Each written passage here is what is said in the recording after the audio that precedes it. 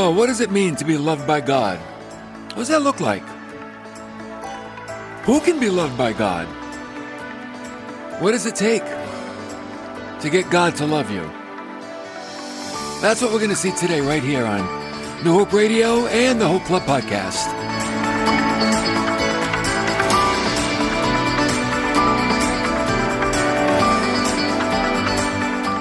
Many people have had the experience of being loved by a spouse, a child, a parent, a grandparent. Oh, a puppy. A puppy's love. But of all the people that have had the experience of being loved, how many have had the experience of being loved by God?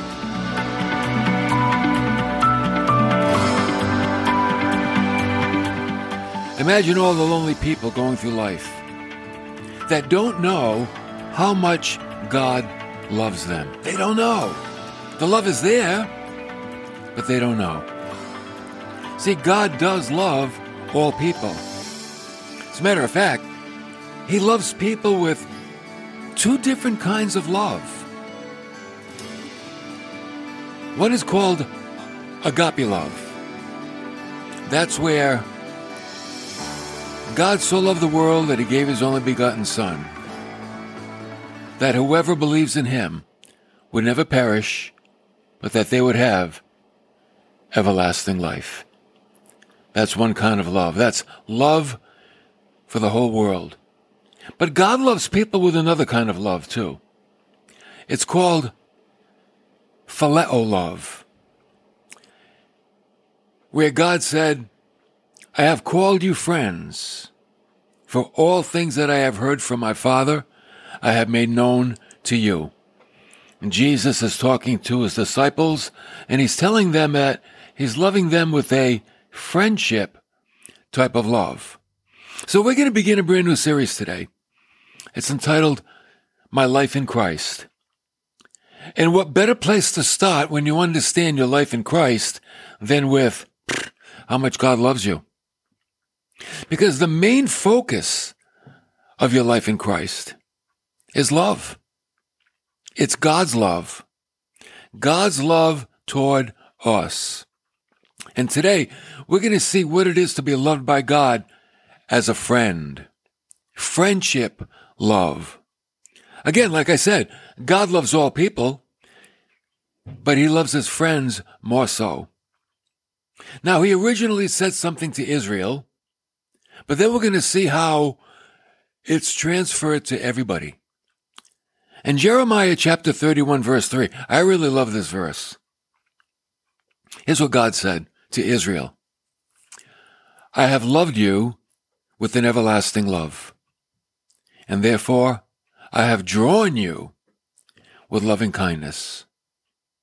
But then later on, through the Apostle Paul, God spoke to the Gentiles. And He said in 2 Thessalonians 2:13, we should always give thanks to God for you, brethren, beloved by the Lord, because God has chosen you from the beginning for salvation. But that little phrase, beloved by the Lord, it means that we are loved by God. See, salvation is not meant just for the Jewish people, but for the whole world. And that's why some people didn't like Jesus, because He was bringing the gospel to the Gentiles. And the Jews of His day were like, no, man, God's for us. And He's like, no, God's for everybody. He's not just for some. He's for all. God's love is big enough to go around to everybody. And that's what we need to understand. So how was God's love revealed? How did people know God loved them? Don't forget, back in the first century, man, there were thousands of religions and millions of gods.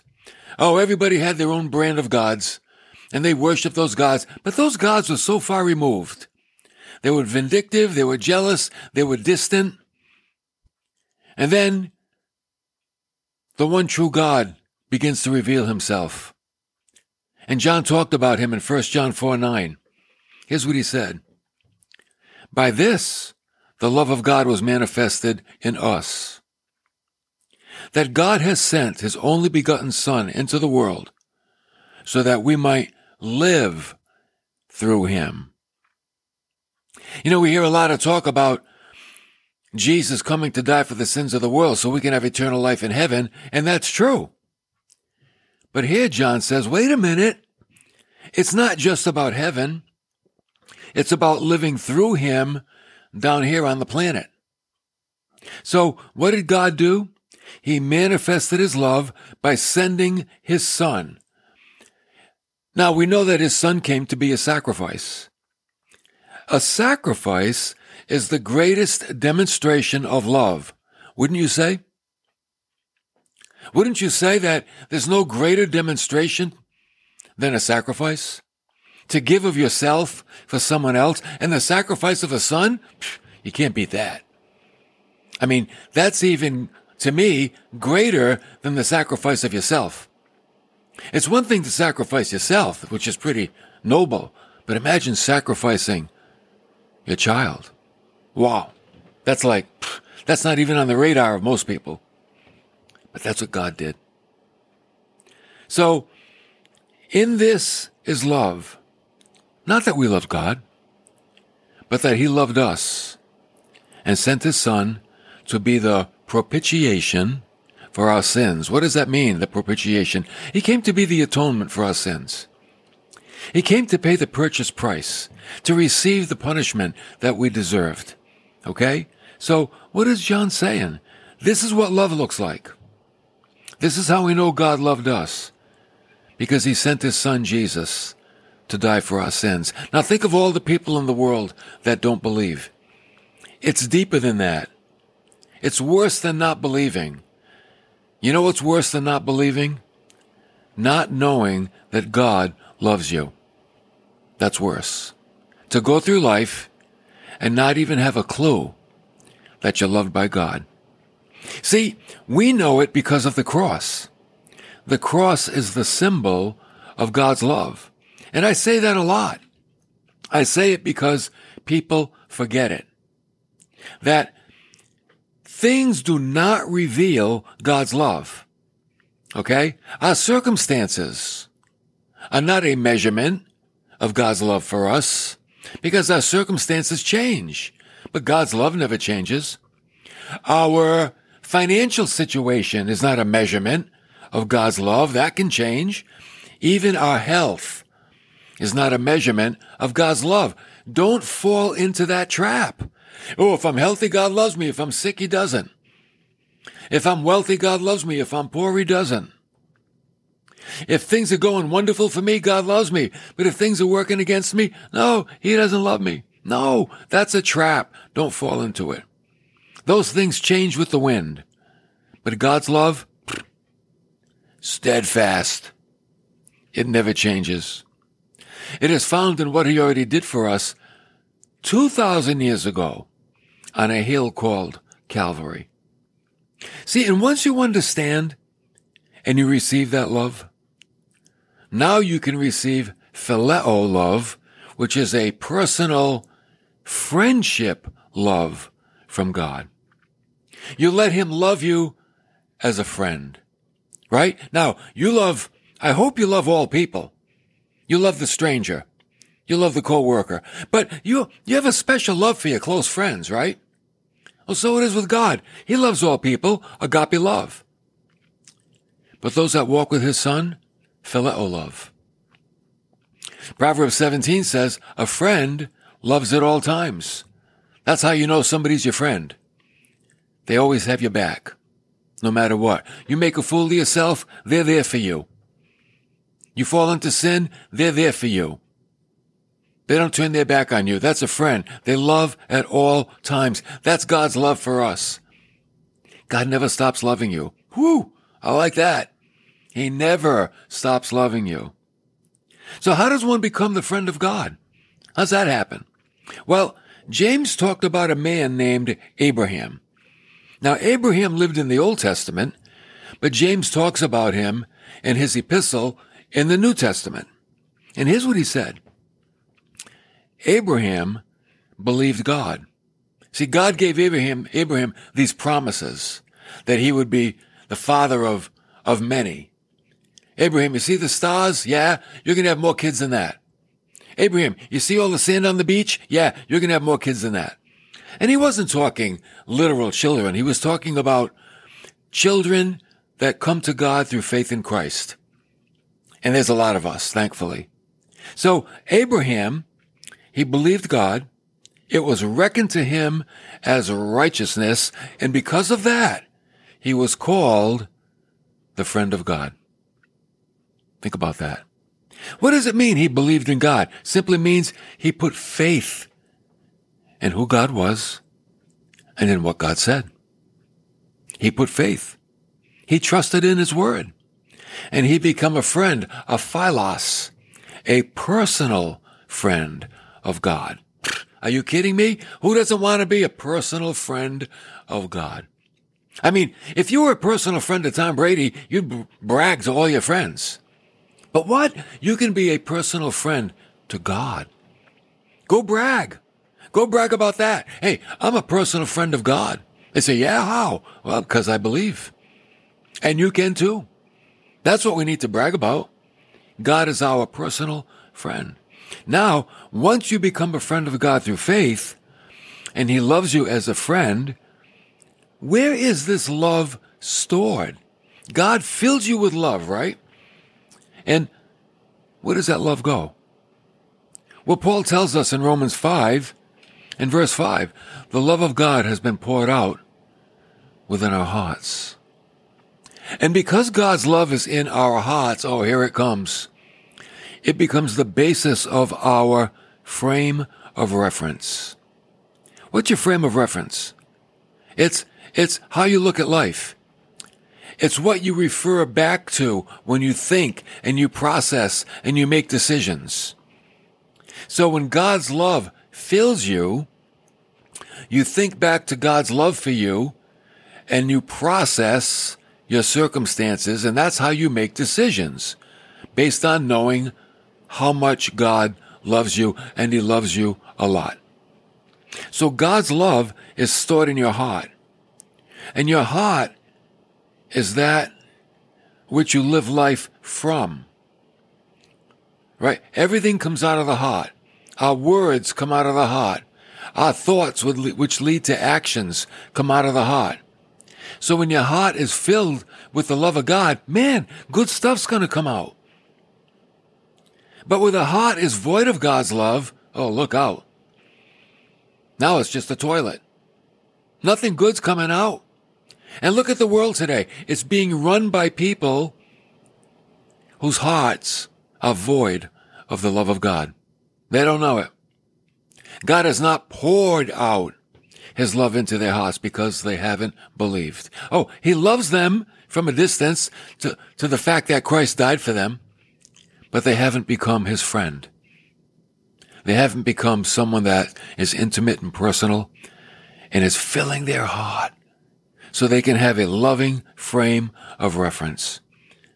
But once God fills your heart, now your life is lived from the outflow of God's love for you. A heart full of love is a heart full of life. Think about that. I believe that. A heart full of love is a heart full of life.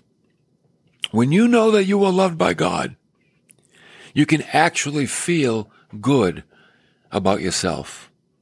Oh, you might sit in the corner at night and cry, nobody loves me. God loves you.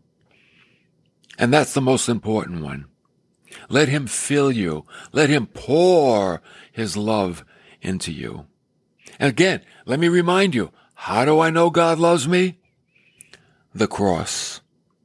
The cross is the demonstration of the depth of God's love for you. That's where he gave his child to die for you. So knowing that I have this love, it gives me a confidence I could never have otherwise. You know, there are people that do bad things in life, and I think sometimes it's because of insecurity.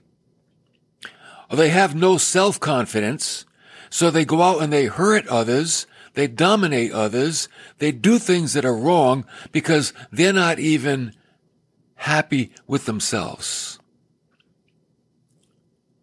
But knowing God loves me, that's the basis for my victories in this life. You know, this life is a battle, but every battle can be won. Paul said in Romans 8:37, "In all these things we overwhelmingly conquer through him, Christ, who loved us." To conquer means to gain a decisive victory. Do you have a battle going on in your life, a struggle? You have something that you're trying to overcome? You can overcome it. Through what? Through the love of God that's poured out in your heart, knowing how much he loved you. See, Paul wants to show his readers that suffering does not separate believers from Christ. It actually carries them along toward the ultimate goal of becoming like Christ. That's why circumstances, they are not a good telltale sign of God's love. They're not. They're a lie. The cross is the telltale sign of God's love. So Paul said, I am convinced that neither death nor life, nor angels, come on, angels, nor principalities, nor powers, nor things present, nor things to come, nor height, nor depth, nor any other created thing will be able to separate us, here it comes, from the love of God, which is in Christ Jesus our Lord. Think about it. He's talking about everything in the universe.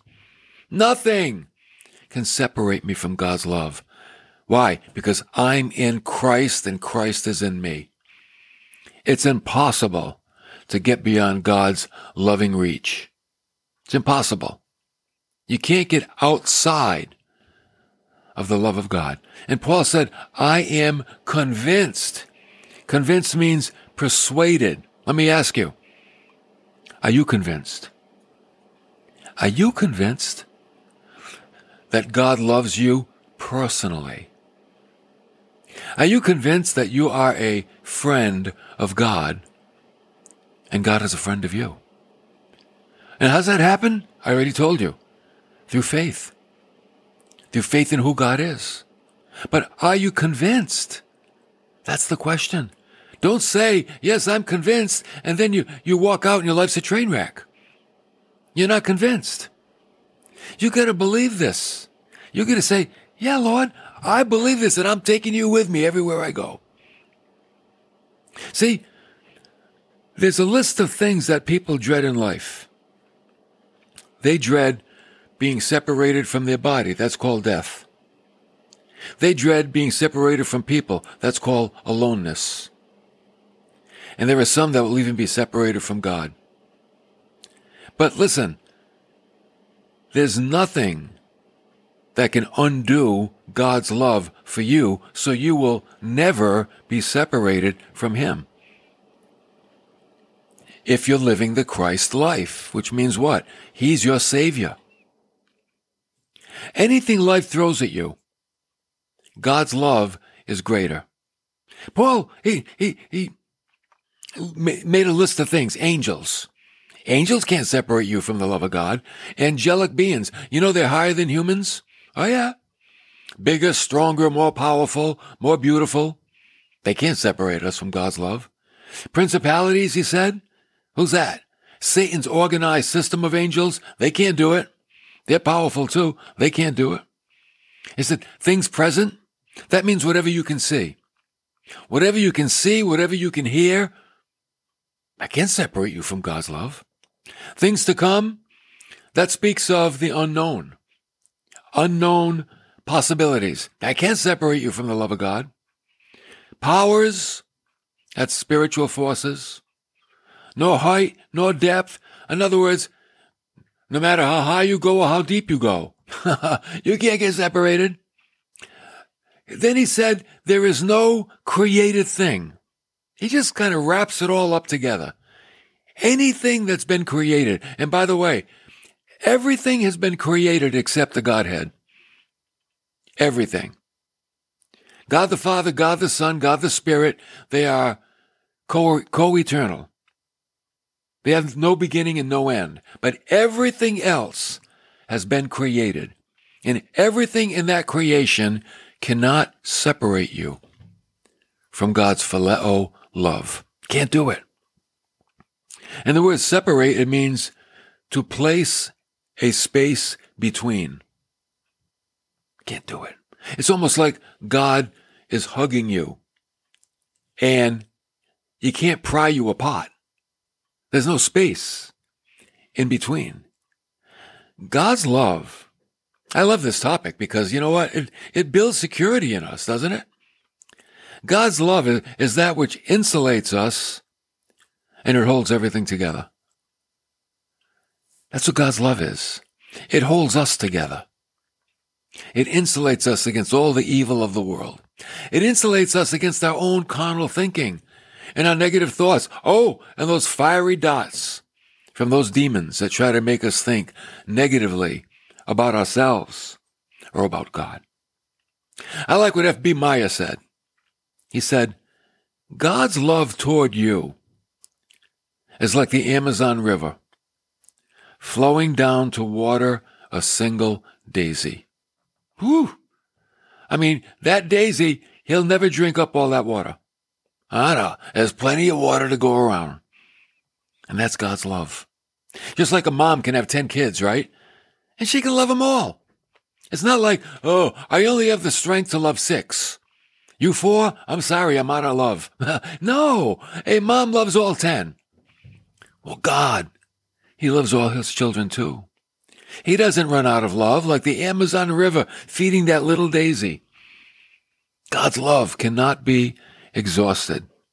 It's impossible. And that's why we have the promise of the riches of Christ. The riches of Christ cannot be exhausted. That's why I believe you can get lost in God's love. You can get lost in it. Like, that's all you see. That's all you see is the love of God. And that's why we cannot fill our heads with the negative, carnal, worldly philosophies that are around us. Even, the entertainment of this culture will separate you in your thinking from godly thinking. It's nasty. It's ungodly. It's carnal. But the more we can saturate ourselves with God's thoughts, the more that love is going to become a reality. And don't you want love to be a reality? This is not a storybook love where you open up the book and you read a fairy tale about Cinderella and the slipper and the prince comes and brings the slipper and he kisses the slipper and turns into a frog, things like, no, this is reality. This is real love. So, but if we don't fill our mind with the Word of God, this love is going to be distant. It'll be like a fantasy. It'll be like a fairy tale instead of being real. So here's the point. Here's the action point. When you understand and receive how much God loves you, you'll have everything you need to go on. You'll have it all. You'll climb every mountain. You'll survive every valley. You'll come out on top. The victory is in Christ. But what does it begin with? Understanding the depth of his love and receiving that love. And don't ever think, oh, I'm not worthy to receive his love. Well, number one, none of us are. But number two, once Christ is in you, you become worthy. You become righteous. And I think the King James Version says this. Not sure what scripture. We are accepted in the beloved. The beloved is Christ. So because we're in him, we're accepted by God. Oh, I like that. We're accepted by him. Not because of us, because of him. See, everything is about Jesus. Everything. Right? Everything is to him, through him, from him, and for him. And that's our life. It's all about Christ. It's not about us. Too much preaching today makes it about us. It's not about us. It's about the Lord Jesus. It's about God the Father. It's about the Holy Spirit. It's about the plan of the Godhead to rescue mankind from sin and death and the devil. That's what it's for. Everything is about God. And the sooner we can understand that, I think the sooner we'll be on the road to victory. The personal victory that we're looking for in our lives, whatever that is. I think everybody has some kind of a struggle, some kind of a battle that we're fighting. But the victory is an understanding. It's not about you. It's about God. And God's love is so great. There's enough to go around for everybody, and especially there's enough for you.